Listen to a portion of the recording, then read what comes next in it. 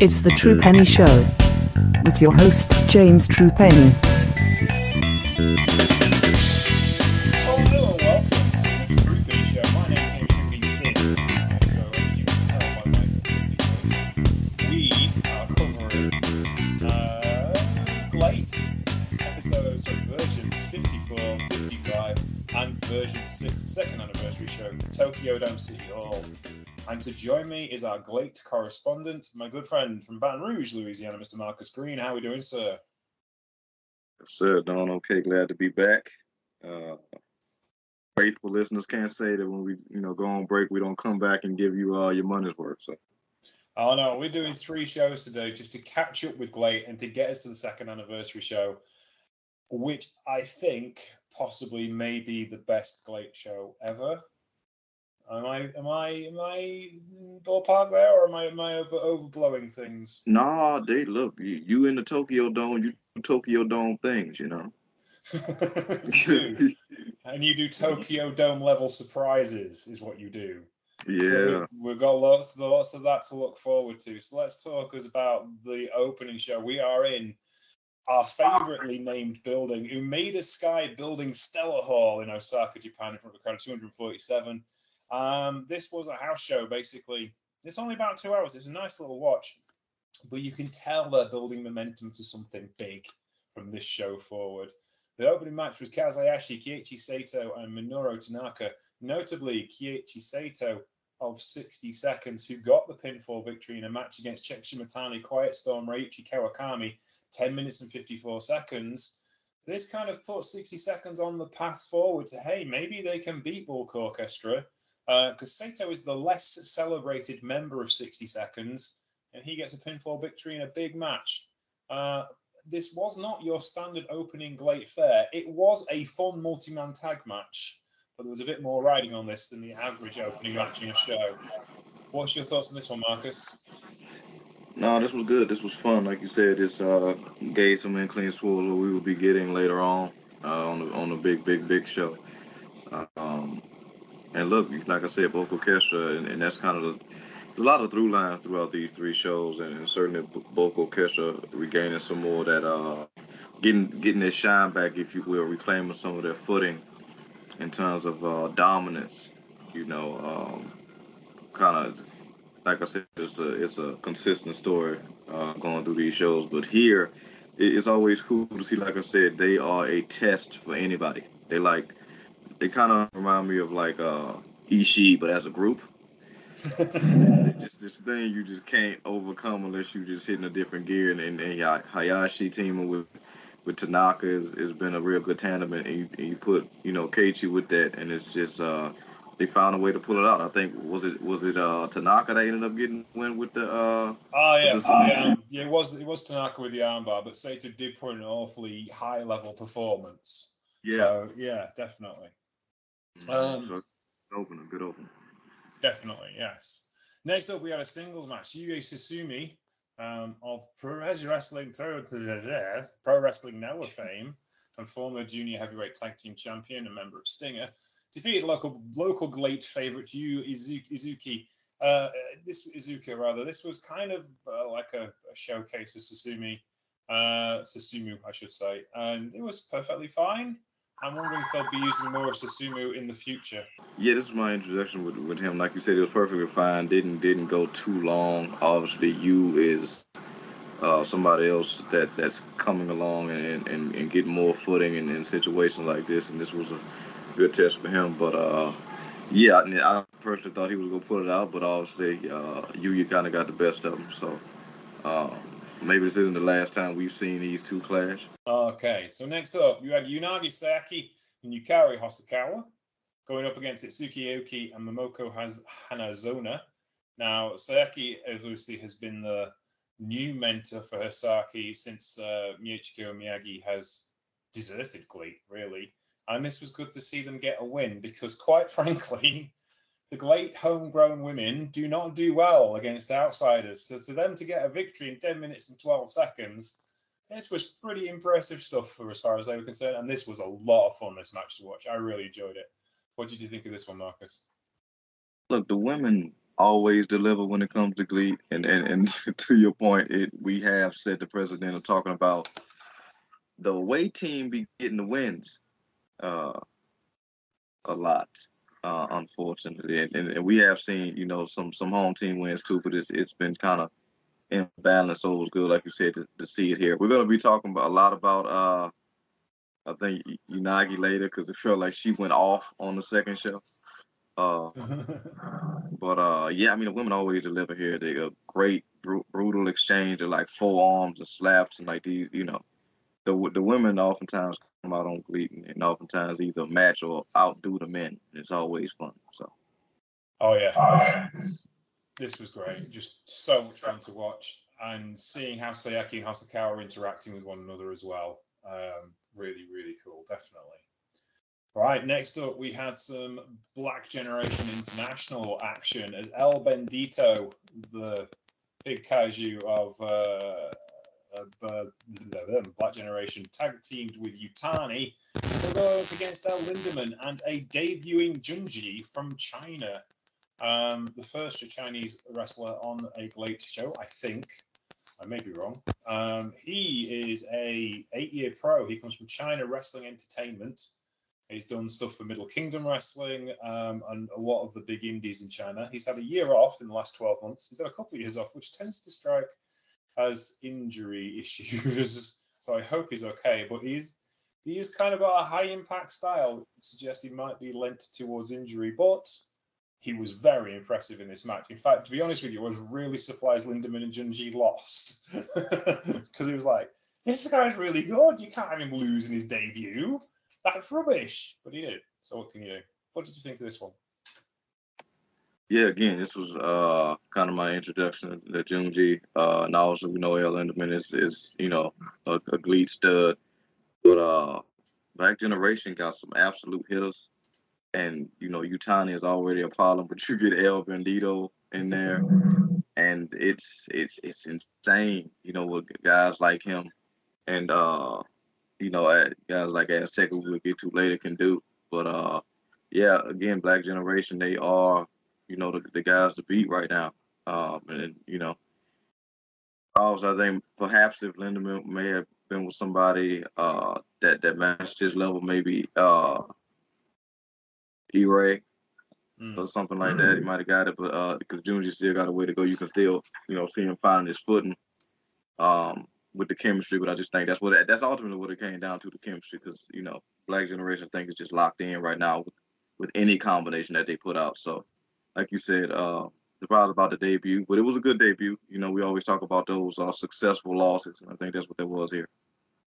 Yeah, we should mention, of course, the fearless leader of Black Generation, Keiichi Sato, currently out with a broken arm. Did turn up to do promos with a cast which had been signed by the members of Black Generation, which was nice of them. Next up, we had another match which pitted Bulk Orchestra against 60 Seconds. Juntansho and Tizi Izuchi going up against Hayato Tamara and Kazuma Sakamoto. Not quite the first team choices for Bulk Orchestra, because usually Tamara packs with Chek Shimitani and Sakamoto tags with Kawakami. But 14 minutes and 11 seconds, this was a bit of a mini thriller, and really whet your appetite for that big match at Tokyo Dome City Hall, where 60 Seconds would go up against Bulk Orchestra in a winner-takes-all and losers must disband match. So this was kind of like pretty emotional and, kind of set the stage for what we could expect at the Tokyo Dome City Hall. Yeah, man, you know me, I'm a 60 Seconds guy, always rooting for those fellas, man. But they feel like they set me up for some heartbreak. These first couple shows, but yeah, you love to see it. Those guys fight hard. They fight. They Bulk Orchestra is that test, and they fight hard, and they like you said, this was setting up what was coming later, and this was like you said, a mini thriller. And Tansho and Izuchi is just they two studs, man. And it's not easy to topple somebody like Tamura and Sakamoto because they just bulky wild cards. But while they stacked them, that 60 Seconds high octane offense, fast and spreading it around, and they ended up getting it out. So Like I said, it was a great setup, and certainly for what was coming later in these next two bouts, which didn't go long, but they went strong. So yeah, it was good stuff.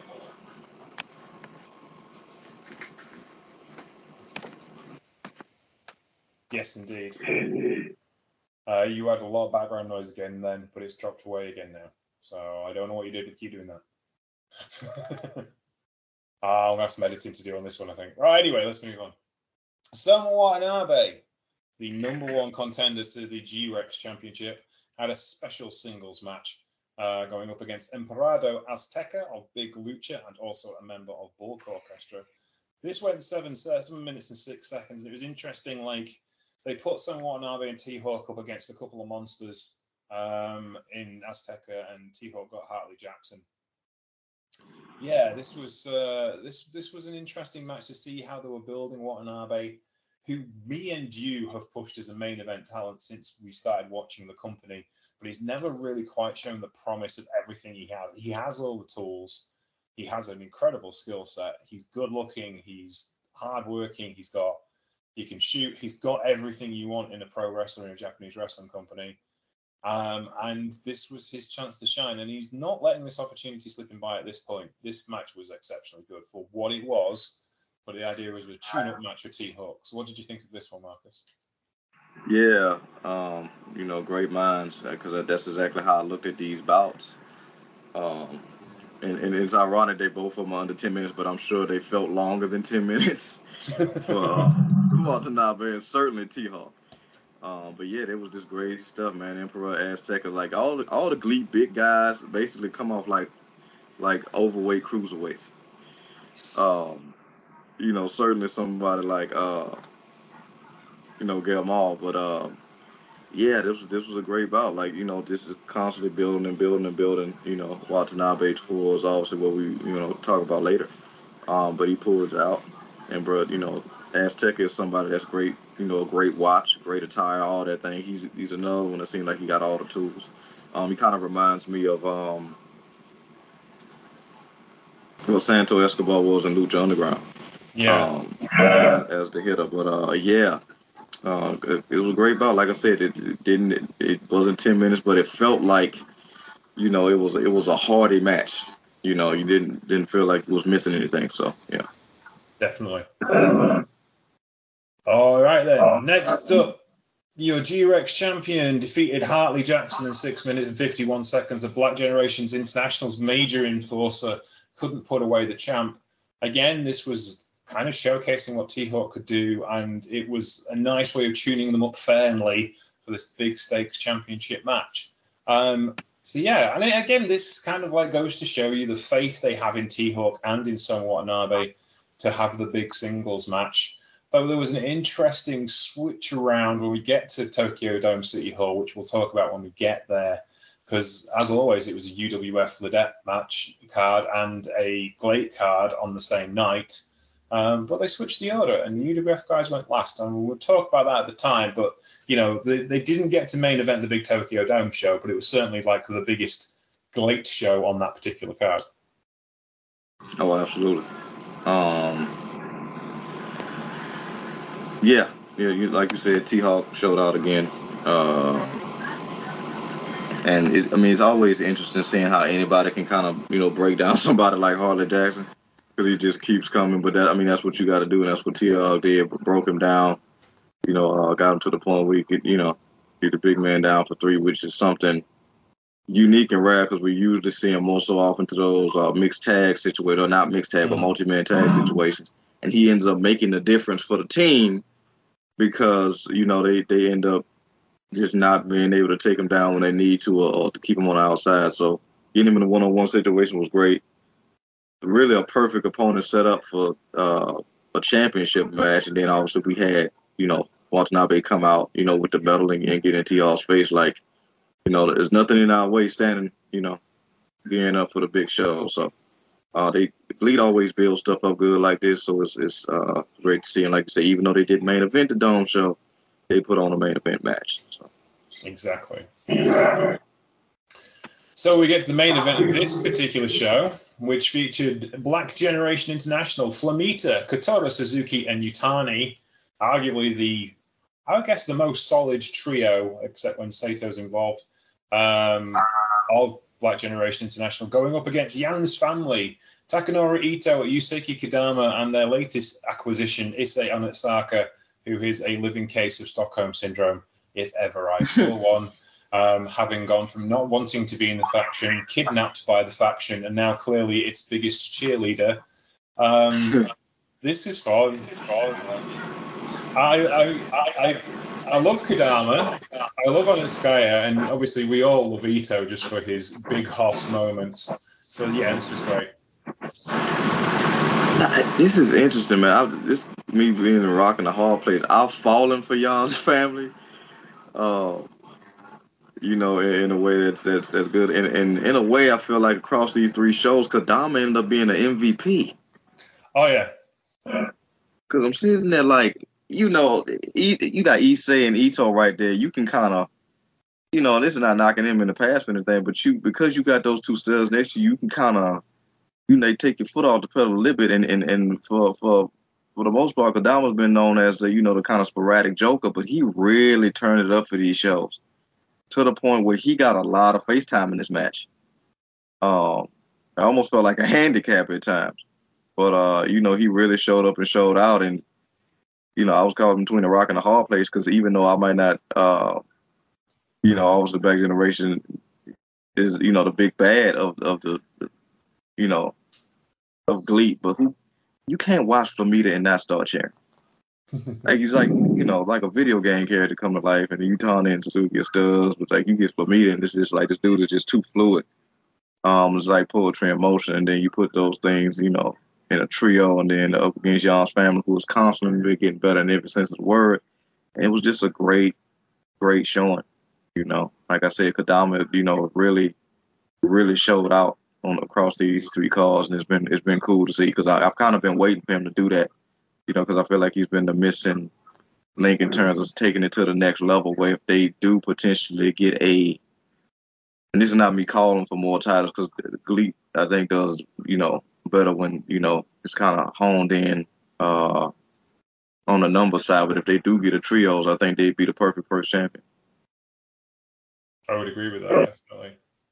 And I think as well, Kodama's kind of like, he's the one character wrestler. They've all got gimmicks and they all have characters, but he's the one overt character wrestler with that kind of creepy guy gimmick, which, you know, shouldn't work. And Chef definitely shouldn't work as a babyface, but the fans were rallying behind him. You know, he was getting over without really changing his character around too much. I know they're off against, they are kind of heels, but they were up against the biggest heels in the company. So that kind of give them, you know, faces by default status, you know. But it was interesting to see how the fans reacted to Kodama, especially as a guy who does kind of rely on interaction with the crowd and stuff, and they were getting behind him.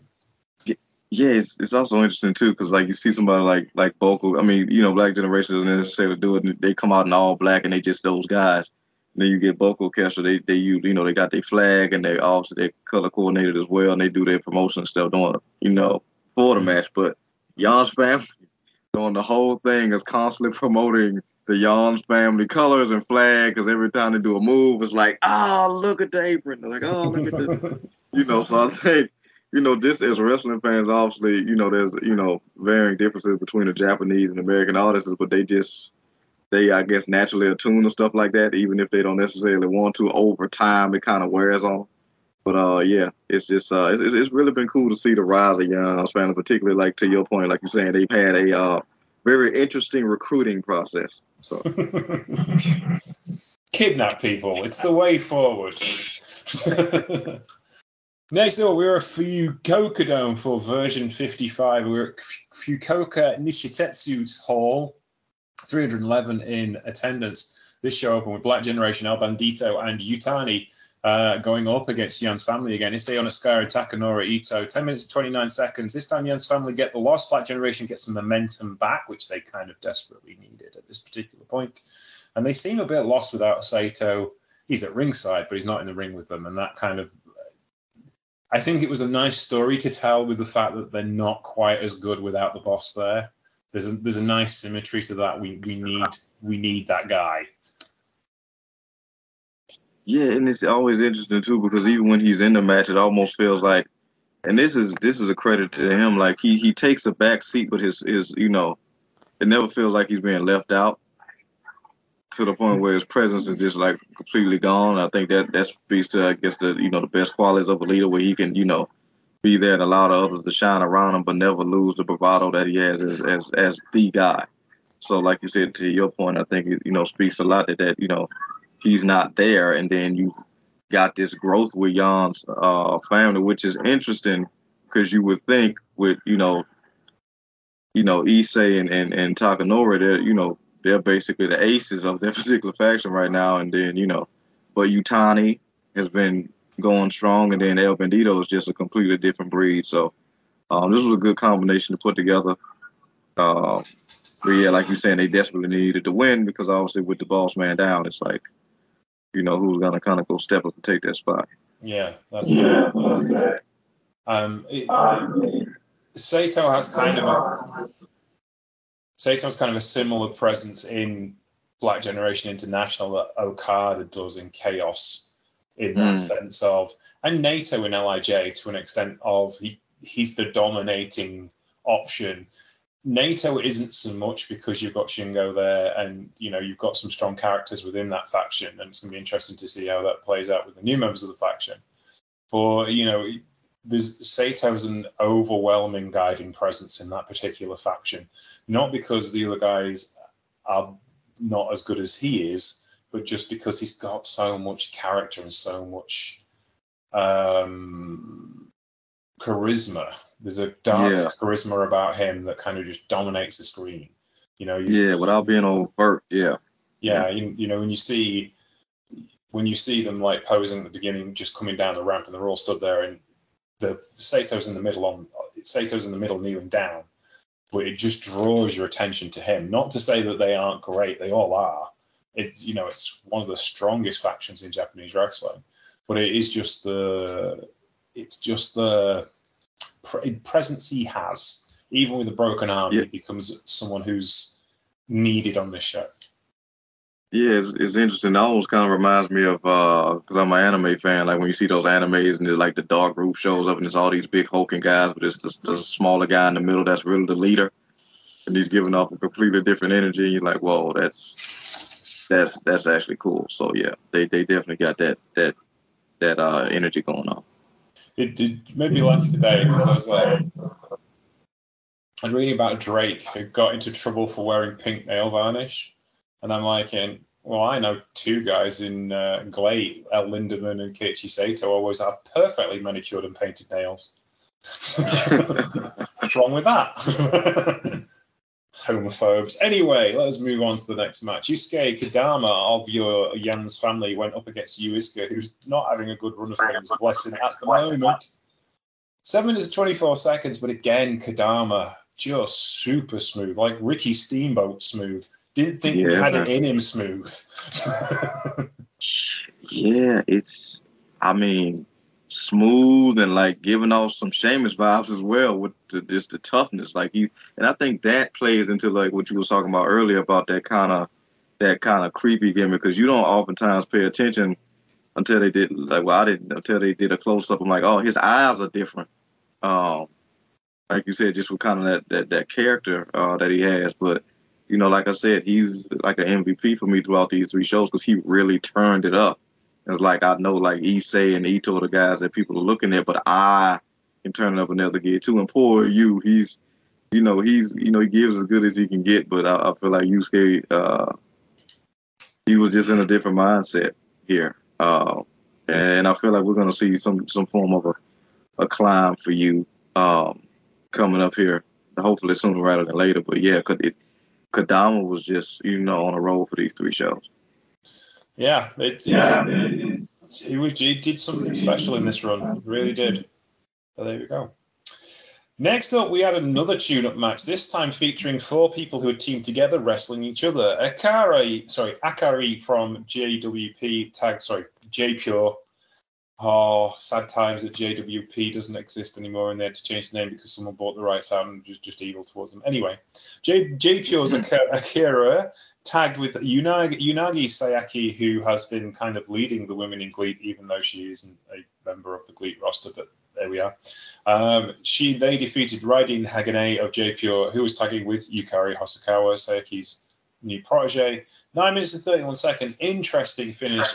Sayaka lifted Hosokawa and then gave her a finishing maneuver. I am wondering if that was a level of I'm still the boss or a level of showing respect to Hosokawa that she needed the finisher to make sure she got the job done. I'm not so sure, but there are seeds being planted there that concern me as a fan of baby faces. What did you think of this one, Marcus? That's very interesting. You said that. I'm more leaning towards like the I'm the boss type of thing because she carried that energy throughout the whole match. She was like all over the place. It felt like even when she wasn't legal, it felt like she was in the ring. Daigo was definitely going off, and then obviously Akari was there, and like I said, the women always deliver. But it felt like Sayaka was on a different gear, and you saw that towards the end, certainly with the last like minute and a half. She hit her with it kind of felt like I guess the Blade Runner, but with a like a STO vibe to it. So that was great as well. But yeah, she definitely kicked it up a notch, and it was really cool to see. And they could run this combination back or do a four-way if they want to. But yeah, Unagi definitely was trying to make a statement. I also feel like there's obviously some respect in there. But yeah, I definitely feel like she's putting her foot down and letting it be known, like no matter who y'all see here, I'm the one to watch. So. Indeed, and the rest of that story would play out also at Tokyo Dome City Hall as Michiko Miyagi picked a team of personal badasses to go up against these four. We'll talk about that in a moment. Next, we moved on to another singles match. Soma Watanabe, in yet another tune-up match, took on Junjie of China, who we talked about in the previous show, who had an incredible tour. It's like as debuts go, by gum, he cracked it. He's never wrestled in Japan before, as far according to Cage Match. He may have done some shows on smaller independents. So this was the way to say about debuting. To be honest with you, has a stellar presence, can go. I don't know what his promos are going to be like in Japanese, but we shall see. I no doubt. I hope they bring him back. I really enjoyed his work. What did you think of it, Marcus? Yeah, I like this kid. Like he's another one that time is going to be his friend because he's only going to get better. And putting him, in the deeper side of the pool on starting out is only going to make him better. Watanabe, like you said, has just been building and building and go be building towards that dome show for a hell of a match, but. It was a good tune-up, and Junji, like you said, hopefully it's the last time we see him. We get more of him. Maybe he gets, quote-unquote, recruited from someone. Who knows? But yeah, it was another good outing. Like you said, a tune-up match. You got to build. You got to build your challenges up. Indeed. Next up, we had a bit more of a development in the ongoing Bulk Orchestra drama, as Check Shimatani and Ryuichi Kawakami went up against Black Generation International's Flamita and Hartley Jackson. Flamita and Hartley Jackson won, which isn't a surprise, given Kawakami's absolutely dreadful record since he came back from injury. And once again, we had serious miscommunication, which could only have raised the hearts of 60 seconds even more. 11 minutes and 14 seconds. This was a wonderful piece of storytelling, but if you like Bulk Orchestra, this was not good to see. And I know a man who likes Bulk Orchestra. He's called Marcus Green. What did you think of this, sir? Yeah, I mean, to your point, it's interesting because they've been the stronghold in GLEAT for the longest. The consistency and dominance has been unmatched up until recently. Obviously, you got Black Generation coming in, and them losing the tag titles as well, and little chinks in the armor has been coming here and there, and they usually somebody that could throw a number of combinations to get the job done, but not this time. That's the when you see miscommunication between Bulk Orchestra and you know something is going on. And you can be firing on all cylinders and still lose. You can be firing on all cylinders and have a good day and still lose to Flamita and Hartley Jackson. So, anything less than that, and it was, like you said, it was kind of a foregone conclusion. But it's more so towards the story of seeing some fault within, kind of major component of vocal orchestra. It's not like the whole thing is going to come crumbling down, but even the piece with everything that they built is disconcerting, Just to tell you how bad Kawakami's record has been. Kawakami's had a winning record since 2015. He was about 50-50 in 2014 and 13, had losing records before that. And this year, he has a 30% winning record compared to last year's 63% winning record, which will tell you the kind of story they're telling with this particular show. And I like it. I like it a lot because, it makes wins and losses matter. That's the point, isn't it?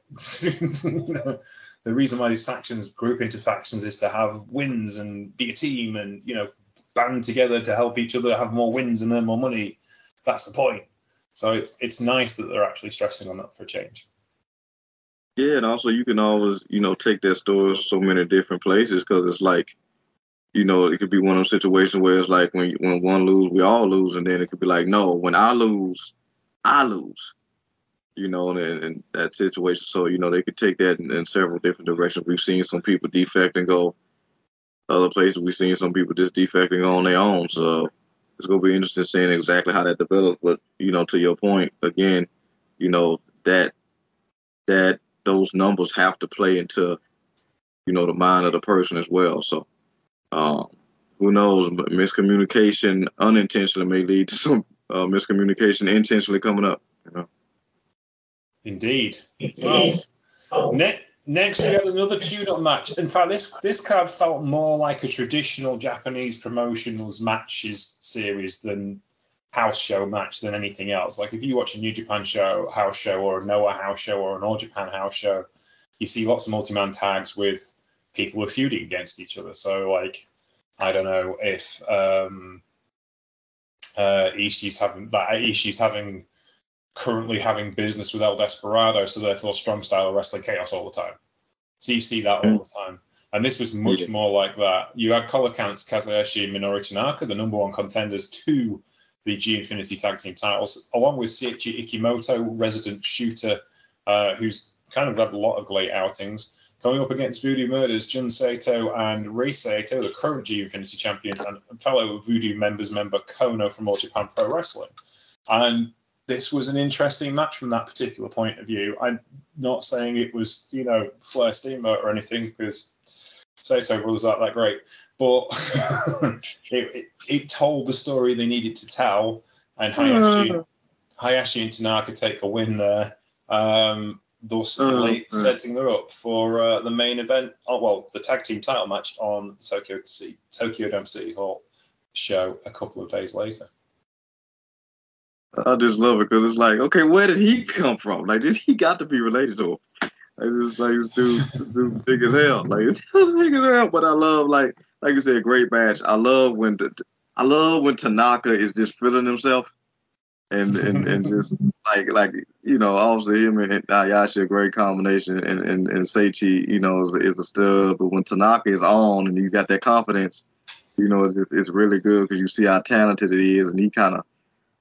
He's turned that arm ball into kind of like his RKO out of nowhere, and you love to see it. But I kind of like how like the Saitos was like, you could have all that swagger now, but this wasn't a title match. He was just looking at him like, you can brag and be smiling now. You didn't beat us for the belts. Like, it's just like this win don't matter. So, also we're gonna get to that match, but I love the confidence that was feeling the Voodoo Monster Murder was just looking like, you can have this now, but you won't be laughing at all later. And you know why. So, yeah.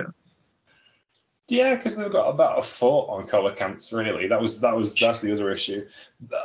I don't want to be negative because I think they have great presence, but their wrestling skill doesn't match up to the presence. Do you know what I mean? I'm glad they picked Tanaka and Hayashi, who really know how to get the best out of guys as their first champion. It was very clever booking.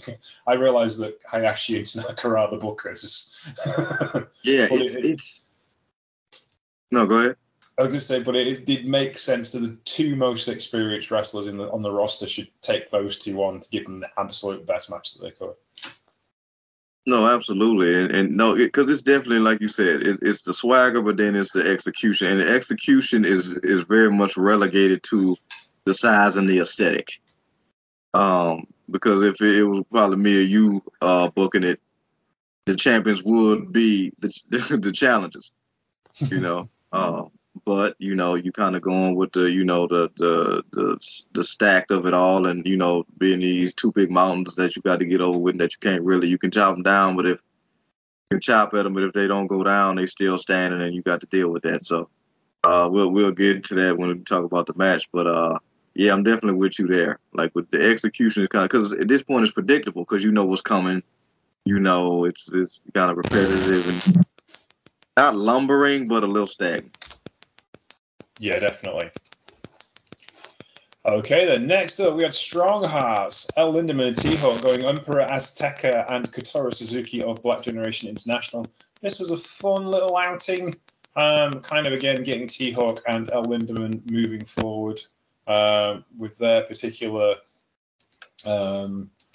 efforts that they have to deal with on the big show. So it was kind of a tune-up for them, nothing particularly serious, but a nice little palette cleanser before we get to a stacked main event. But this was a lot of fun to watch. And Emperor Azteca, he's Emperador Azteca. I should get the pronunciation right. He's just so cool.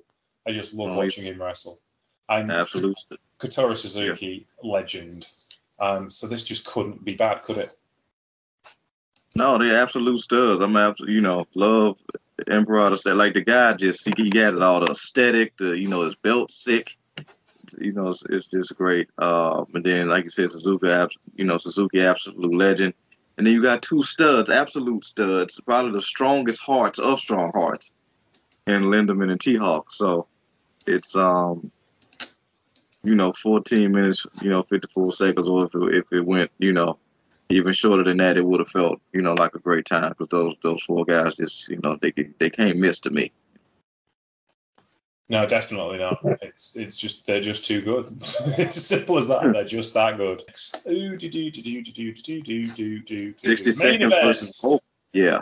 Yeah, 60 seconds versus Bulk Orchestra. Hayato Tamura, Kazuma Sakamoto, and Quiet Storm defeated John Tonchu, Kiichi Sato, and Tetsuya Izuchi as they got the train back on the tracks as best they possibly could in a bit of a barnstorming main event. This was awesome. And there was so much momentum off this main event going into the next show. I absolutely love this. It set the tone so well for what was about to come. I can't say how great this match was. It was just a blast. And watching Quiet Storm, I love the guy because he's such a big hitter, but still has so much grace. He was kind of like the man of the second, behind Kadama, the second man of the weekend, just for the effort he put in matches where he wasn't the main attraction, but he knows how to make the main attraction work. He's a brilliant supporting player, and he's got a story coming up. So he's building towards that story whilst getting everybody else over in the process. And I just love that. He's just so good. Yeah, and I just love, like I said, you got the love both because they've been a stand-up for GLEAT, and then a big fan of 60 seconds because I just love those guys' tenacity and just overall style and execution with everything. And but it's that classic story. You can 60 seconds with the high octane fast offense. To disorient the opponents, but if you can't outlast Bulk, it's not gonna beat them. And Tamura and Kazuma and Quiet, that's a hell of a trio. I put those guys against any trio. That's a tough trio. And ultimately the fans won here. This was a good match to rate, cage match, but that's an ongoing thing between us and them. But yeah, it was just good. 18 minutes, 36 seconds is a great way to lead off into what is going to be a hell of a show. Yeah. Oh yeah, baby. This is as good as it gets, ladies and gentlemen. This is pro wrestling. The main event of the tour, well, the GLEAT version 6 second anniversary show. For those of you who don't follow the numbering, GLEAT run a numbering for their regular house shows, hence we're on version 55. Their big events, which is numbered version 6, every 4 months they do a big show either at Tokyo City Dome or at Kurikan Hall, and usually gets a crowd of around 500 to 1,000 people. And yeah, this opened with the traditional gathering of the roster in the ring and a big rousing speech from Mel Lindemann explaining what's gone on in the last 2 years with the company. And then the group broke and we're back into factions. And we're going to open the show with Isai Onitsuka and Yusuke Kodama going up against Jinji and Shigehiro Irie. Irie is a member of Strong Hearts, but is not on the GLEAT roster. In fact, he spent the last month here in the UK, wrestling all over the place. Because he likes to get about a bit, and I don't think he likes being tied down to one company. But when he's in Tokyo, he's a member of GLEAT, but he's a member of Strong Hearts, so he goes and supports the Strong Hearts guys, but he's not actually on the GLEAT roster. So there you go. 4 minutes and 47 seconds, though. Junji loses in another one, but it kind of establishes how good Kodama and Onitsuka are as a tag team. And again, Kodama was just absolutely awesome. What did you think of this one, Marcus? Again, he's a trifecta show MVP for me. Kodama's really finding that next gear, making himself, a true standout in Yon's family. And like I said, Junji's only going to get better. E-Ray, he's a made man at this point. So 4 minutes didn't need to overstay his welcome because we had some stuff that needed to overstay the welcome later down the card. But it was a good opener. It was a good opener. Yon's family has had a hell of a weekend. Indeed. Right then, next up was another 6-man tag, which was actually insane. Galano Del Mar tagged Galano Del Mar of Bulk Orchestra and Quiet Storm tagged with Haneoko, a guest, not a Bulk Orchestra member, but a 17-year veteran who's wrestled for lots of different people. He's an independent. He's a freelancer, but this year he's had matches with Pro Wrestling Kikagi, Pro Wrestling Bokutsu, New Professional Pro Wrestling, Secret Base. I think they announced him as a Secret Base roster member. He's been with Secret Base for the last 3 years. He debuted in Torreon, Mexico, which makes him a protege of Ultimo Dragon. So he's a lucha guy. And across the ring is Emperado Azteca, El Bendito, and Mazada. There ain't many more lucha guys than them three, except Mazada, who's a New Japan Junior heavyweight turned freelancer. But he can lucha. He speaks a bit of lucha. And do you know who speaks a lot of lucha, but you'd never recognize it, is Quiet Storm. You did every bump and flow you could possibly imagine to Bendito and Azteca. And it was a beautiful sight to see. This big, lumpy guy doing backflips and stuff. It was amazing. This match had no right to be as good as it was, and it was absolutely outstanding. I loved it to bits. It had no story. It was just there to make you go, ooh, and I went ooh a lot. And that's sometimes all you need. What did you think of it, Marcus? Oh, man, it's Galeno Del Mar who has some of the best coming to the ring attire I've seen. Like, that whole get-up is chef's kiss. But you got him in a match with El Bandito and Emra Azteca. Not taking away anything from Hanaka, Storm, or Mazada, but you look at those three and just go, like, it's 5 o'clock somewhere. Like, it's 5 o'clock somewhere. But like you said, man, it had no story, needed no story. You just sat down, got your little bucket of popcorn, and enjoyed this for everything that it was. I've never seen more almost 7-foot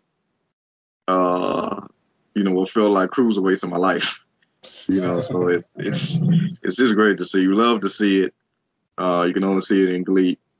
It feels like they're honing it in a way. Not only see it in GLEAT, but in this particular way in GLEAT, and it's great. They could run this. They could run this on another show that's not this big dome show as a main event, and it worked just as well. Yeah, just insane. Just I just oh god, I watched that. I'm gonna watch that one again. I want to watch this entire card again at some point, but this was just great. Yeah, it's and we got to get in touch with the GLEAT guys to get the True Penny, show some of that GLEAT gear, because those track jackets that they were wearing over the show was great. Yeah, definitely.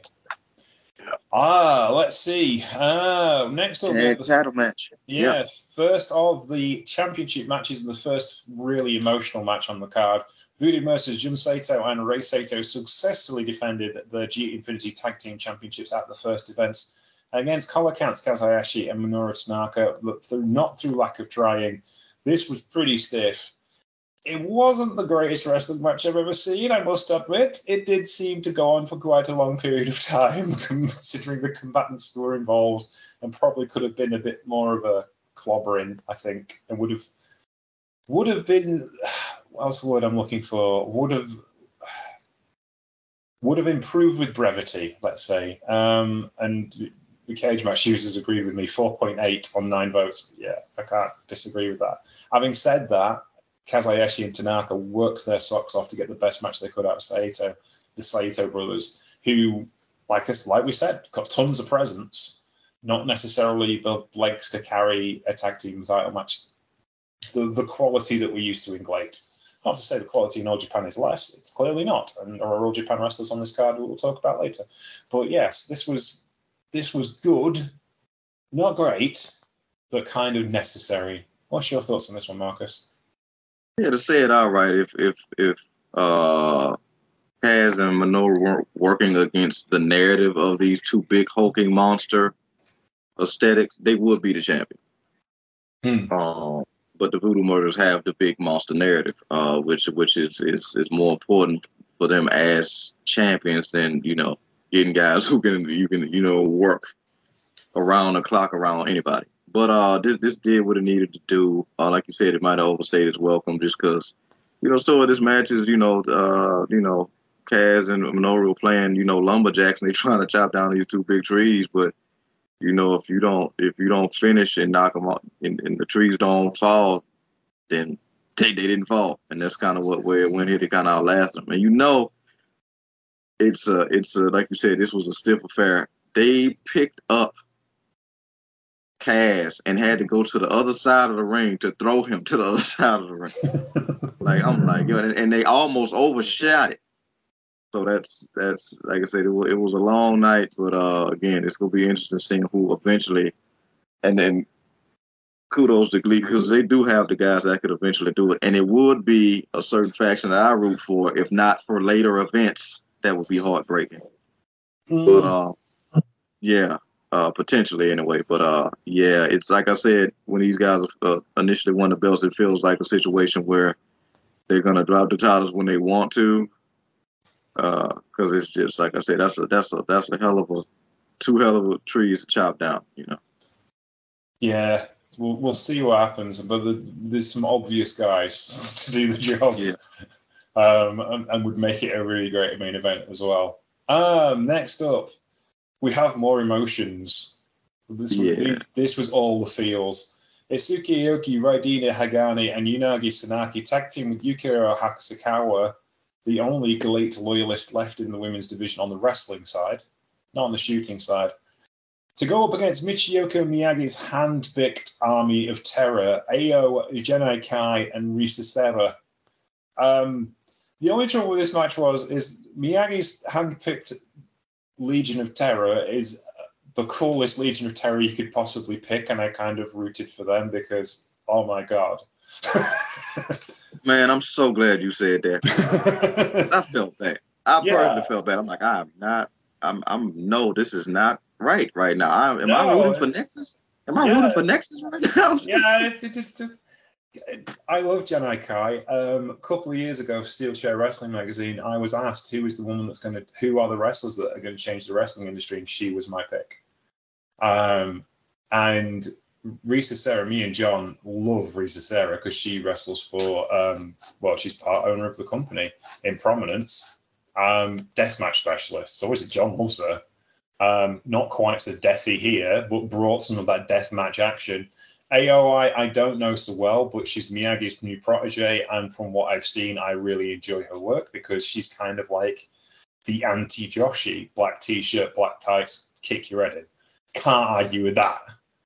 And they're going up against the baby faces, who are lovely, but I wanted to see him get a kick in, and that was kind of like not what was supposed to happen.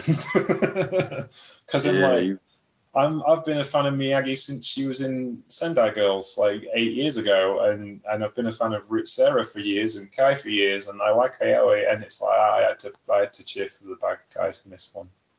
Sorry, folks, but they're awesome. It was just one of them things, and I've been a fan of Miyagi since I first saw her, and she's had an up and down in terms of wins and losses. It feels like we've been waiting for a trigger to be pulled up for some time, and she pulled it. She pulled it hard. And I was like I said, Unagi was coming into this match with a lot of momentum, and she came into this with a lot of momentum. But when you got 1, 2, 3, 4, 4 sets of feet coming at you all at once, it's look, man, that 7 minutes and 48 seconds had to feel like almost 30 minutes. Because it was a beating. You can call it a match, but what it was a statement. And we heard it loud and clear. And like I said, me and James was in the back with our flags waving, rooting, like medium loud, because we're trying to be respectful to the team that we actually wanted to see win. But it's just like they just look too good. Like they did this like several times. I'm like, that's a magazine cover. No, that's a magazine cover. Yeah. There was an angle it was the angle that set off I'm trying to remember their name now. They've retired and they used to be in Stardom, and I keep saying they because they came out as non-binary not long ago, and I'm trying to remember their name and I can't. It's really annoying me. But essentially in Joshi about 7 or 8 years ago, there was a massive youth movement which basically revolved around Sendai Girls and the other aligned companies of Sendai Girls, which ended in an elimination gauntlet match. Essentially, 10 of the youngsters versus 10 of the veterans, and those youngsters all went on to be major stars, and it kind of made Joshi for the next 5 or 6 years, and this felt like that. And that was booked by Meiko Satomura, who is Michiko Miyagi's trainer. So she knows how to make this stuff work. I like the Satomura was the captain of one team, and she wouldn't release who her opening leg was going to be. And they're at Kurikan Hall, and the crowd's at fever pitch because they don't know what it's going to be, and it's Dump Matsumoto. And the look on, I can't remember who she was wrestling, but the look on her face was like, oh God, no. Yeah, man. And then Matsumoto gets disqualified because she just stabs her with a pair of scissors in the first 2 minutes. But she got the job done. That was the point. We'll send in. That'll do it. Yeah, that's it. And it's like, and then the veterans were on the go. You see, they had their head start, and it was like they were all Command Bolshoi and Dynamite Kansai, and they kicked heads, and it went on for 3 hours. One match that lasted 3 hours with 10 participants. It's arguably the best night of wrestling I've ever seen. And this felt like that. I have not felt excited about Joshi for a long time as much as I feel like excited about seeing this. And it's because I love Miyagi, and I love Sarah, and I love Kai, and I'm growing to love AO. So we'll see what happens, won't we? Yeah, it was beautifully tragic to witness. Indeed. And then disaster struck. Not in a bad way. The match was great. But it was Bulk Orchestra, Chechi Matami, Hayata Tamura, Kaz Sakamoto, and Ryuichi Kawakami defeating 60 seconds John Tonsho, Keiichi Saito, and Tetsuya Izuchi in 14 minutes and 21 seconds. And an absolute thriller. Absolute thriller. This was a handicap match 4-on-3. So Bulk Orchestra had the advantage. But it didn't look like it because 60 seconds ran ring around him for about 12 minutes of this match because, again, Kawakami couldn't get his act together. That was the story of the match. Yeah. Eventually, it got down to Saito and Hayata Tamura, and they went at it for about 5 minutes as everyone else run block. And eventually, after Saito kicked out of Tamura's finishers, he eventually got a pinfall victory over Saito. And that was that, and that's the end of 60 seconds. Sad times. Yeah, my heart's hurting. Heart's hurting. Wanted to take a break, but I couldn't because I was needed to watch the rest of the show. I was right there with Tonso, man. I was almost in tears. But there's some like irony there with the stipulation, with the number of stipulation, because it always feels like 60 seconds is fighting at uphill at almost a man advantage. But if, like you said, it didn't feel like it, not only because Kayami couldn't get his act together, but they move in such a way where there are more guys than there actually are, which makes them so fun to watch. But again, Bulk Orchestra, you got to outlast them. If you can't do that, it's gonna be a loss every time. And then came down to the final inning, and he just kept stacking finishes on him until he just stayed down. But it's they went down fighting. If you go down fighting, you look it up in the dictionary, this is it. That's what that looks like. And we'll see where it goes. But it's a sad day as a GLEAT fan right now. It is. It's the best looking young faction in pro wrestling sadly will not be teaming together. Saito was very angry and walked away. Tonsho and Izuchi took a handshake from Tamura, which is, Bulk Orchestra not known for their sportsmanship. Let's be honest. No, you're right. It didn't even click to me because I was like, man, I don't want to shake your doggone hand. I'm done. Yeah. So yes, it was exceptionally well done, and just drama as well. I don't think they could have done it better. I know the cage match users only give it 6.7, but I think it was worth more than that. Absolutely. Yeah. 60 seconds is that faction, and particularly in GLEAT, it would just stack, with the faction that they have. There always was the guys that was waiting to have their moment, and this was, like you said, the way they fought, and it wasn't just because of Kayami, but they was like down 3-1 in the finals, and they was about to be put out, and they fought, man. But again, it's Bulk Orchestra. Even on a bad day, they're good, and that's why there's, still those guys. But man, I don't know. We just saw some crazy stuff with like you said, Miyagi. Maybe they keep, go away for a little bit and come back together and find a loophole.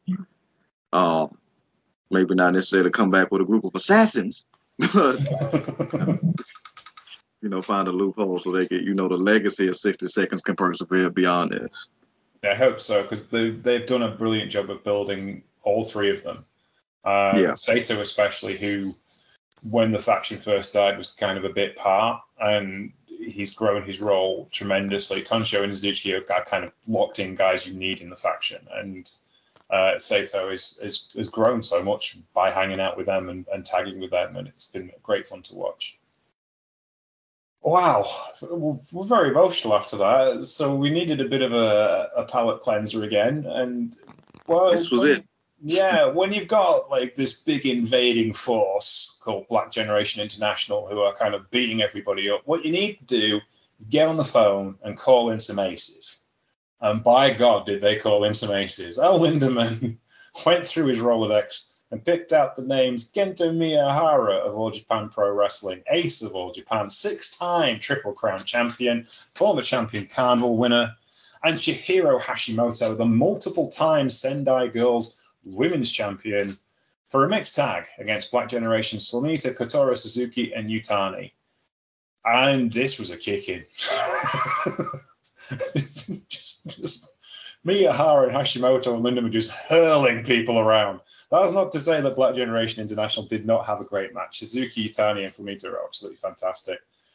But once the Aces got a head of steam, it was awful hard to get them to slow down, and that could not be done. And there were some brilliant finishes at the end, which we'll talk about in a minute. But what did you think of this match, Marcus? Because it was fun, but there was a bit of a very serious element to it because it was stiff. yeah, that's what we needed. It was beautiful chaos the stiff way. You know, you needed that. It was a good palate cleanser. You also needed I needed something for my heart for the last two things. But this match made you need something for your chest. You know, this was, like you said, this was a lot. And you watch any one of these shows, you'll know that the ladies have no problem lighting your chest up. Like it's the 4th of July. So, good palate cleanser, beautiful finish with the crisp tiger suplex bridge. This crisp, it's perfectly executed. That Lindemann is a stud, man. But this is also a promotion where you'll see some of the most beautiful suplexes around. So, but yeah, that was a great way to close out. Like you said, we needed something to, be more so entertaining than heart dropping and stopping. So yeah, it did make me smile because Hashimoto's finisher is the German suplex as well as Lindemann's finisher, and Miyahara has a handy suplex as well. But it did make me laugh that Hashimoto got the German suplex on Yutani, and then Lindemann, to respect Hashimoto, didn't use the German suplex, used the tiger suplex as well, but to save Yutani the embarrassment of being pinned by a girl. Which even, so it's like, I was like, yeah, I think there was some agreement. We don't mind losing, but not to her because she's stronger than we are. Because she is. She was easily the second strongest person. Miyahara is probably stronger because she's about a foot taller than her. But Hashimoto is probably the strongest of all of those, other than Miyahara. I would think she's built. I've seen her hurl people around. But yeah, big match Hash, and she was on it in this particular match. But again, Flamita, Suzuki, Yutani, just great performances as well. They did some incredible stuff. But yeah, this was a blast, just absolute blast. But we had some serious business to talk next. The G-Rex Heavyweight Championship. Sorry, the G-Rex Championship. It's not really heavyweight when half the people wrestle for it for like 180 pounds. Soma Watanabe, after much ado, finally challenges T-Hawk, 18 minutes and 16 seconds, in a match that is the making of Watanabe as a serious main event wrestler in GLEAT. He's had the rocket. He didn't get there in the end, but he didn't really need to. He needed to show that he could hang with a top-line member of Strong Hearts and go all the way, and that's exactly what he did. So he's a made man, and that's kind of what this particular card was about. And this match was absolutely outstanding, and just what Watanabe needed to boost his career. And T-Hawk, like all the guys in Strong Hearts, knew exactly what to do at the right time with the right guys. And that's why I think we love this promotion. It's not difficult. This isn't hard. As far as like, it goes back to what Gary Hart said about Dallas wrestling in the 80s. You get good, athletic people, you put them together, and you do it with a bit of class. And that's what GLEAT is. It makes everything just so much sweeter to watch because it's done so well, presented so well.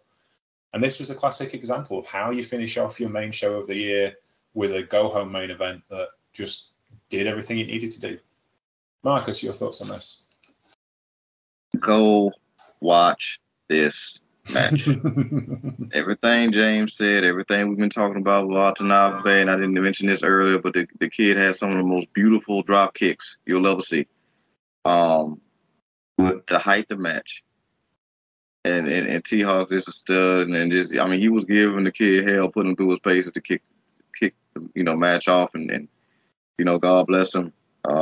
Soma was taking it because if that would have been a UWF match, he would have went home early. But then you get towards the latter end, and he's putting Champ through the paces as well, and giving as good as he gets, because it got to a point there was T-Hawk was making him marry his knee in the face. And it was great too, because you talk about, it was one of them situations where, he just needed to show that he could go, and he absolutely showed that he can go, and it was a unique part in the match, because it felt like, had threw everything he could at T-Hawk. I think he had threw obviously, I call it the outer space drop kick, and then did those 2 450s he usually do. Didn't get the second one because T-Hawk, and probably regrettably got the knees up with how much it looked like it hurt him. But he had thrown everything he could at the champ, and then it got to a point where it looked like he just got punch drunk, but he wouldn't go down. And it was a good thing to see, and he kind of mustered one last flurry there, but he couldn't do it because, again, he got another knee to the face, and T-Hawk closed him out. But it was a hell of a match. Pushed the champ to his limit. I think that was his second title defense, but my favorite thus far, and this might be premature, but maybe potentially his best defense he's gonna get. Because Watanabe just brought it, man. It was good to see. Like I said, that's an early prediction because there's just so much talent coming out of this, promotion, and certainly coming at him. And we're gonna get to after the match, but man, that was a hell of a match to see. And like I said, go watch the match. I think what did Cage match give it? They gave it 7. I think that deserved a clean 8 for me. Yeah. Well, maybe 33 votes. Go log on to Cage Match and push it up for us. Get it to 8. Okay, after a short break, we then had the UWF card. UWF rules. And the opening match of the card was Maya Fukuda, the resident shoot fighter for UWF and for GLEAT, going up against Azusa Inaba from Just Tap Out, which of course is Takamichi Inoku's promotion, who's definitely not a living legend because he doesn't like being called a living legend, even though he is. Azusa Inaba, who's quite the shoot specialist and definitely had one of the most entertaining matches on this card.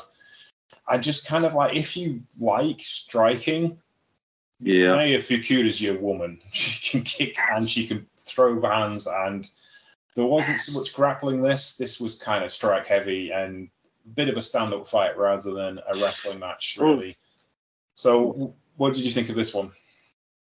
My girl, Fukuda, killed it again. She is in her bag. She was in her bag in this match, and what I loved about this, like, they wasn't waiting on nothing. They wasn't waiting for no openers. They were just exchanging. Like, whichever one of us dropped, that's what it is.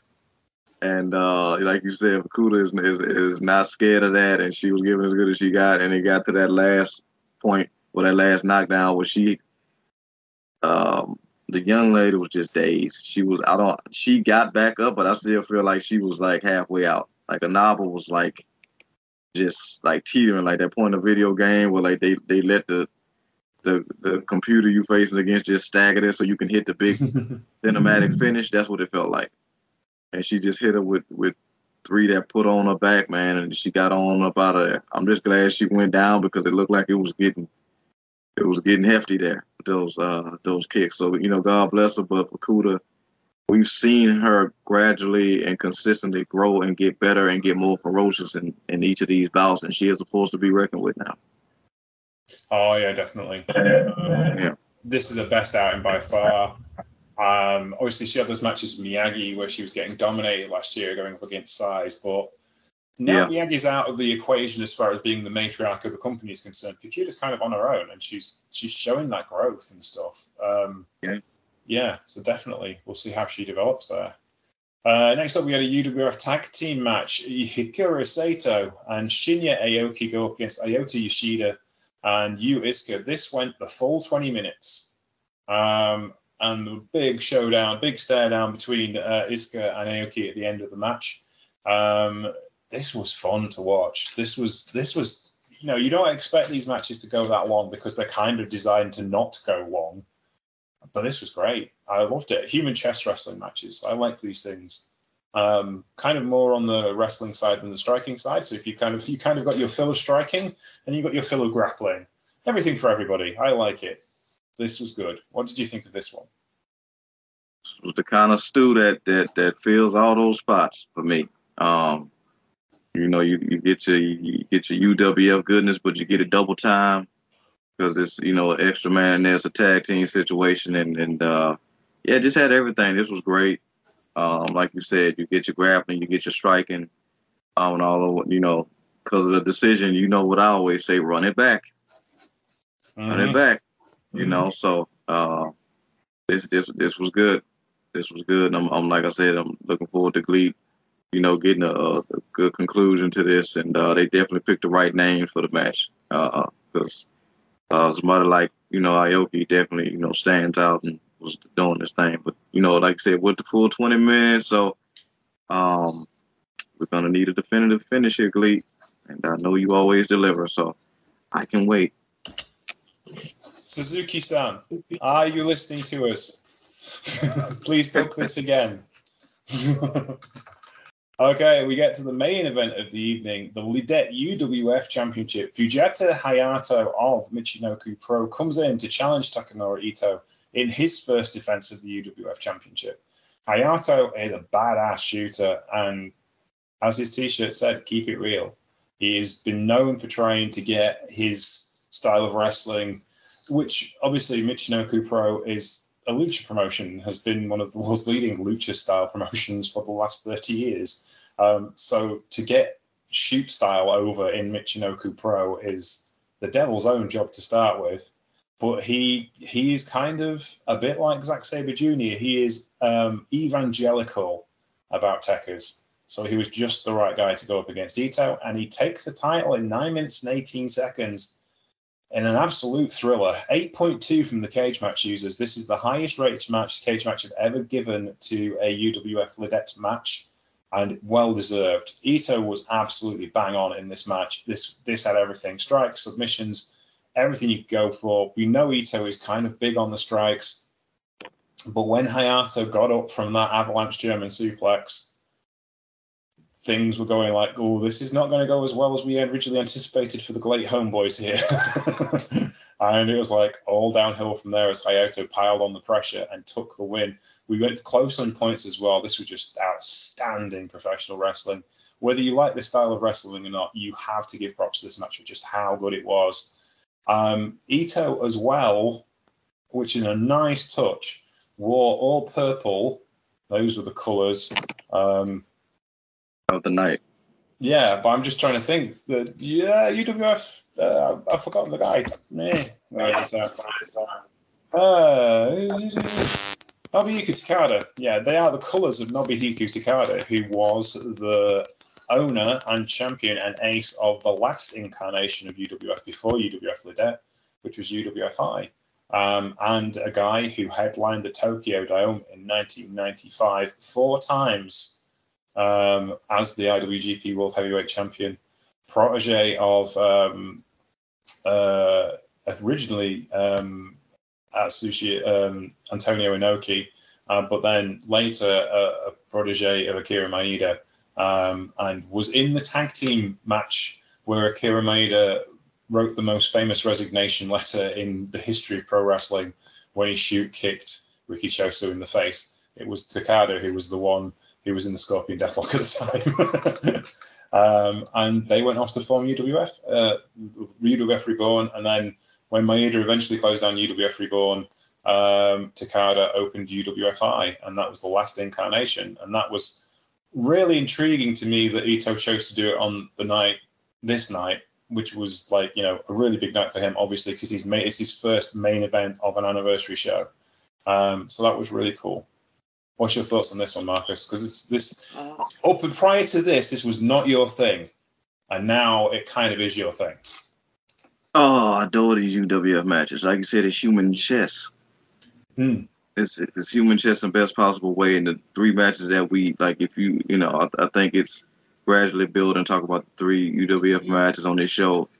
They represent best why you watch these matches, if that's your thing. It's kind of one of those things. I feel like it's not really in between. You either into it or you're not. And I get it. We all got, varied tastes. That's why, you got so much great types of wrestling and styles and performers across this great promotion. But this match in particular, this was ace. This was ace, but this was equally as heartbreaking as the 60 seconds there, because we was like, they came over with the UWF title, me and you both shouted, Ito! And he got it, and he dropped it, and really, it's sad, but it's not sad in a way, because, you know, you can't really be mad at it. He got put up against the right opponent to beat him. Like, Ito's one of those guys in the past that have kind of not put as much pressure on the gas for me in a lot of these situations, and here he did, and he didn't lose because he didn't apply pressure. He lost because the opponent just had his number that night. Like you said, it's not lost on me that you compared Hayato to Zack Sabre Jr. because he was very much turning every defensive situation he was into offense. Like that situation where I think he tried to get him in the arm bar and they lock it in and about to get power bomb, slid down, transition to the leg to get a leg bar, and then transitioned out of that to get a guillotine and got him. And it was even worse about it. He was on his last point. Like when Ito had him up on his feet, he was tagging him and about to bag him, and then it just I can't be mad at it because what we saw happen leading up to the title change is the beauty of these matches. You can't really call it.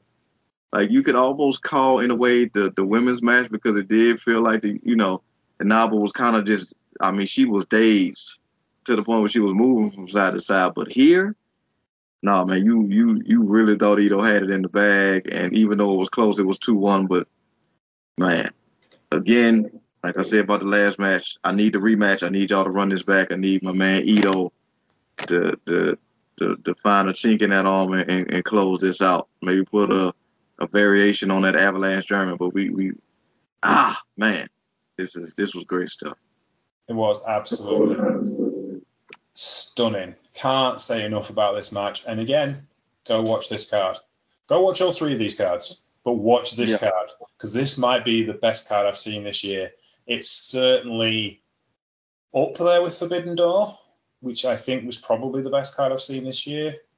I think it's better than Wrestle Kingdom, this year's Wrestle Kingdom. Not that Wrestle Kingdom had great matches, but it didn't have the depth this card had. This card had, apart from the G Infinity Tag Team title match, this card had no misses, and that one wasn't dreadful. You know, it was watchable wrestling. But Wrestle Kingdom was snappier this year because it was one night, but I don't think it quite hit the rhythm the way this card did. And obviously we're biased because we have the emotional built into these matches. Yeah. We covering it because it's like the 2nd year anniversary, and obviously congratulations, and we love you, GLEAT. But we've been here for most of it now. Been covering for most of it. So there's an emotional investment that they paid off in all these situations, no matter how heartbreaking they were.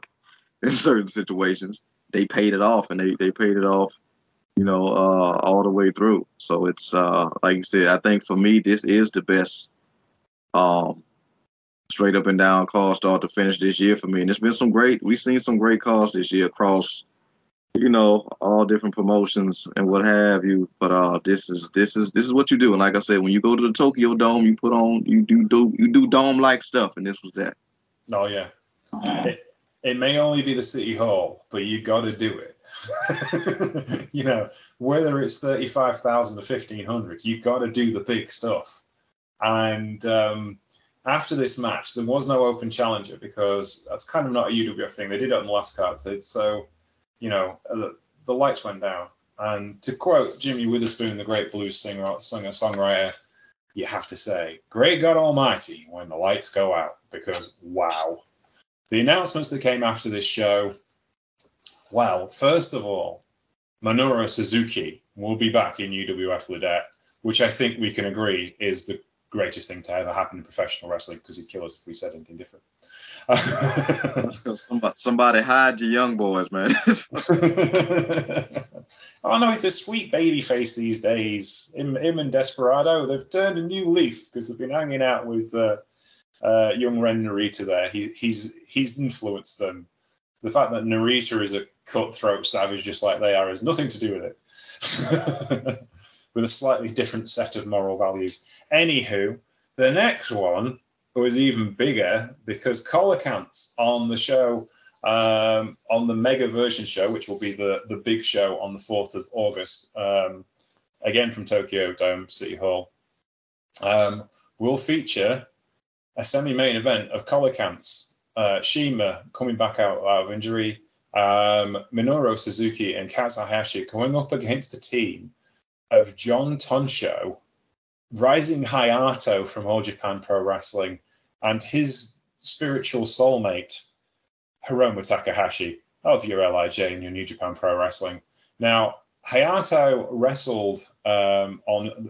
and Takahashi wrestled on opposing teams at Together Again a couple of months, or last month, that me and John covered, and essentially started a love story that needed consummation as far as I was concerned. I think I said at the time they may as well get the places in school booked for the kids in school now. So this will be interesting to see how that goes on. But the last thing is flashes up on the screen and it says top secret. And the top secret is the return to professional wrestling in Japan of Mr. Kota Ibushi to GLEAT at Version Mega on the 4th of August. What's your thoughts on these developments, Marcus? It's only right. We've been calling for this for some time. GLEAT has been great to build up its own promotion with a lot of great names. And, they kicked off the show with, and I love that they do that. They kick off the show to have all those guys come out and, show that GLEAT pride. And obviously, you want to do that for the 2nd anniversary. And, with how much of a special show it's going to be. But they've done a great job to get their guys and hone in such a way where, while it was great to see, get some good outside names coming in there, it wasn't, solely what they were relying on. But, we've been calling it every time we review the show for them to grow and continue those collaborations, particularly with the New Japan, because I feel like that was a natural gelling, with talent-wise and stuff of that nature. So it's just great. Obviously, Minoru, like you said, Minoru's coming back, and I got the other names in there now. I got, Hiromu about to come through and drop off some of that his swagger, if you will, to the promotion. So it's, again, continued growth. Those guys wouldn't be showing up if it wasn't someplace worth showing up for. No, I think that's the thing. Especially with Ibushi coming back, because he had a very public falling out with New Japan Pro Wrestling, and though apparently bridges have been mended now, apparently there's pretty big stiff bridges to amend, but there we go. He didn't have to wrestle in Japan ever again if he didn't want to. There's offers on the table, I am sure. I'm sure his good friends at All Elite Wrestling and his friends in WWE would really much rather he went to wrestle for them. So to make his re-debut in Japan for GLEAT after a couple of shows in GCW to knock the ring rust off is really quite the feather in the cap for the company, and we'll see where he lands after that. And obviously there's options for him because Noah and DDT have money to burn. DDT is his natural home. It's where he started as a wrestler. Noah, obviously, they were part of the Cyberfight group. There's matches in Noah he's never had, and he's had, but he's not had since the level of stardom he currently has. It would be a major coup for them, or he could just go back to New Japan and finish off the business he had there. But he's not announced for the G1 for obvious reasons because he didn't come back in time. And so we'll see what happens. And it's intriguing that he chose GLEAT, but again, like you said, they won't be there if it won't worth being there. So there we are. So have you any closing statements on the 2nd anniversary of GLEAT, a promotion I kind of got you into by saying, hey, do you want to come watch this with me? And you were like, yeah, all right then. Have been hooked ever since. Yeah, always, you've told me this before, you like the big wrestling encyclopedia for me, all things, knowledgeable about the sport, and I definitely trust your recommendations. And, once again, you not steered me wrong, and this has been one of the certainly one of the best things because it came at a time where I kind of fell off of New Japan. We've kind of had a up and down thing over the last few years with the promotion and things that have been going on and such, and even though a lot of guys that I like and Ken too, shout out to Goto. I think he just had like a 20-year anniversary or something to that effect. Yeah. So shout out to the Goto gang. But yeah, it's not. It's been varied things. It's been a lot of sporadic watching with New Japan. I feel like watching GLEAT and really sitting down and making myself just sit down and pay attention and get glued in and learn to appreciate everything. Now I'm hooked, and it's like we've been championing. It's one of the best, most consistent things you'll get in wrestling anywhere, and it's free. And it's not oversaturated. Don't have all the mess and the fuss and bustle that goes around with all these other major companies. There's just a lot of just Twitter jargon and babble back and forth about nothing stuff or stupid storylines. It's just what you want wrestling to be. It's simple, it's beautiful, and it hits hard, and it's consistent. So very much appreciated, and from the company, and once again thank you for recommending it to me. And yeah, happy second anniversary to GLEAT, man. Go watch this show. Thank you for joining me on this journey, because I think Japanese indie wrestling has been a love of mine for a very long period of time, and it's difficult to keep up with all of it because there's so much of it. And we kind of on the Troopany show about anti-corporate wrestling. Not that we're against corporate wrestling, but New Japan is corporate wrestling. It's literally owned by a corporation. Noah, DDT, TJPW, even though we do love those shows and we do cover those shows, again, are owned by a corporation. GLEAT is not owned by a corporation. It's an indie promoter. It is a collective of wrestlers who do incredible things on a budget that's not massive, but they look at the show. It's as slick and professional as anything in pro wrestling today. It's really exceptionally well done. And it's all done on a 2-camera shoot. And everyone I've pointed in the direction of GLEAT has said it's great. And everyone who I've pointed in the direction of GLEAT who were looking for something that was more in line with a traditional wrestling show, bearing in mind most of their shows don't have commentary, the wrestlers are mostly Japanese, everyone gets it and everyone follows it because it is such a great show to watch that's just simple to understand. And even the promos are so well animated, and so even if you don't speak Japanese, we've figured out what's going on and what people are saying just by the way people act. Hayata Tamura is one of the best promos in wrestling, and he doesn't speak English, and yet I understand his promos better than some American wrestlers.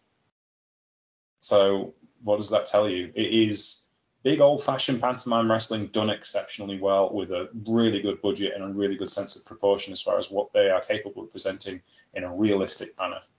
Doesn't outstay its welcome, does the right things, books the right people in the right places, makes young stars, relies on homegrown talent, and is building a movement within the promotion. You cannot do it better than they are doing right now. This is as good as it gets. And to prove that point, look at the guys they are working with and look at the guys who are coming in, but also look where they're going. El Lindemann last week became All Japan World Junior Heavyweight Champion for the first time. Minoru Tanaka is a 2-time Gaora TV champion in All Japan Wrestling. So, they are connected. Some of them are living legends. Some of them are up and rising stars, but GLEAT's the promotion that you need to be watching right now. And like Marcus said, it is free of charge. They will love you to go watch them and support them. You can pay them. You can give them tips on YouTube if you feel that you need to, and I think you should, because they are absolutely amazing. I would like to thank Hartley Jackson and Quiet Storm and Suzuki-san for retweeting it every time we do a show. Every time we do a GLEAT review, we tag them in it, and they all retweet it for us, and they will supporting supporting each other on the shows that they're running, and that's what wrestling's supposed to be about. So there you go. Amen. All right. Thank you very much for listening to the Troopany show today. It is a bit of a love letter to our favourite promotion right now, but hey, we will wear our hearts on our sleeves. What can I say? Marcus, where can we find you on the internet? Have you got a Mastodon account yet, or are you going B Sky? Or are you going to go to Threads? Or are you going to stick to the very bitter end until it's you and Elon left? I think I might be playing the violin as the ship sinking with this. Staring at Elon as you sink. with a scowl. Yeah. You can find me on Elon's hellscape. As it crumbles in its own way at Paradox Kid, PARADOXKID, always down the chat. You can find me at Sheriff Lone Star on the Hellscape. You can find me at Sheriff Lone Star on Mastodon and Sheriff Lone Star TX on Instagram. That's not very wrestling-y stuff on Instagram. It's more of a kind of cars and guitars kind of place for me. You can find us on the Troopany Show on Twitter. You can find us at Troopany Show, and on Discord we have a Troopany Show podcast channel. We can find us on Instagram, Troopany Show, and on Facebook, the Troopany Show, though we don't really post there on much because Facebook scares me. And so you can find us on Patreon. We can keep it free forever for everyone. We are kind of pushing 3W Wrestling at the moment because I'm the managing editor of that. And John is the deputy editor of that. We would like you to go look at that. Please do. Please go follow that. It's at 3W Wrestling on Twitter. If you go in 3W Wrestling, you'll find all of the stuff. We've got an Instagram account as well. You should go follow that too. And we're on Facebook as well. But again, Facebook scares me. Thank you very much for listening to us today. I don't know what's going on next week, but there was an awfully big TJPW show yesterday, so that might be what we're looking at. Take care, and we'll speak to you soon. Bye.